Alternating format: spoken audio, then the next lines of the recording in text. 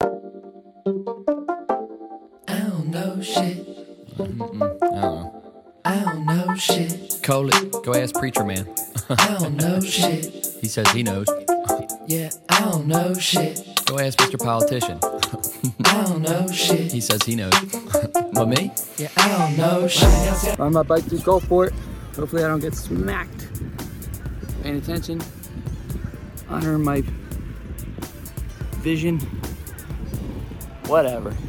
Living life. It's the start of an idea for the town.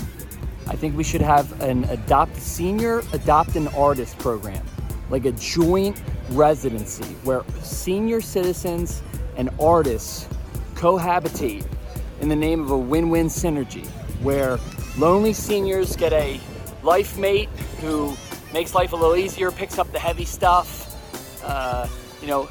when you got medical troubles, can make sure you get to the appointments and you don't die, all sorts of things.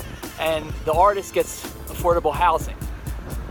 So, it's really hard to pay rent and mortgages out here with the high inflation. And artists are lost in the balance because they have a healing arts, or they paint, or they make music, and there's just not a lot of money in that. So they need a cheaper form of housing where they can use their gifts. And their side gifts are, they tend to be nurturing people, kind, patient.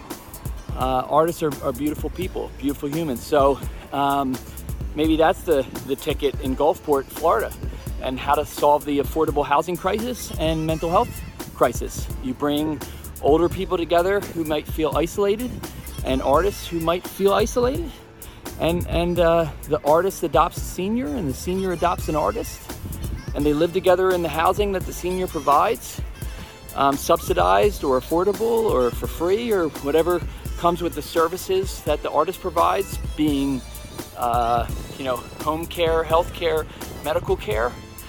And it's win-win synergy. Housing and senior care and life in one. I bet you a lot of great stories and conversations will be had and a lot of laughs. So I love you all. I don't know shit. Right now 76, thinking. I don't know shit. Yeah, I don't know shit.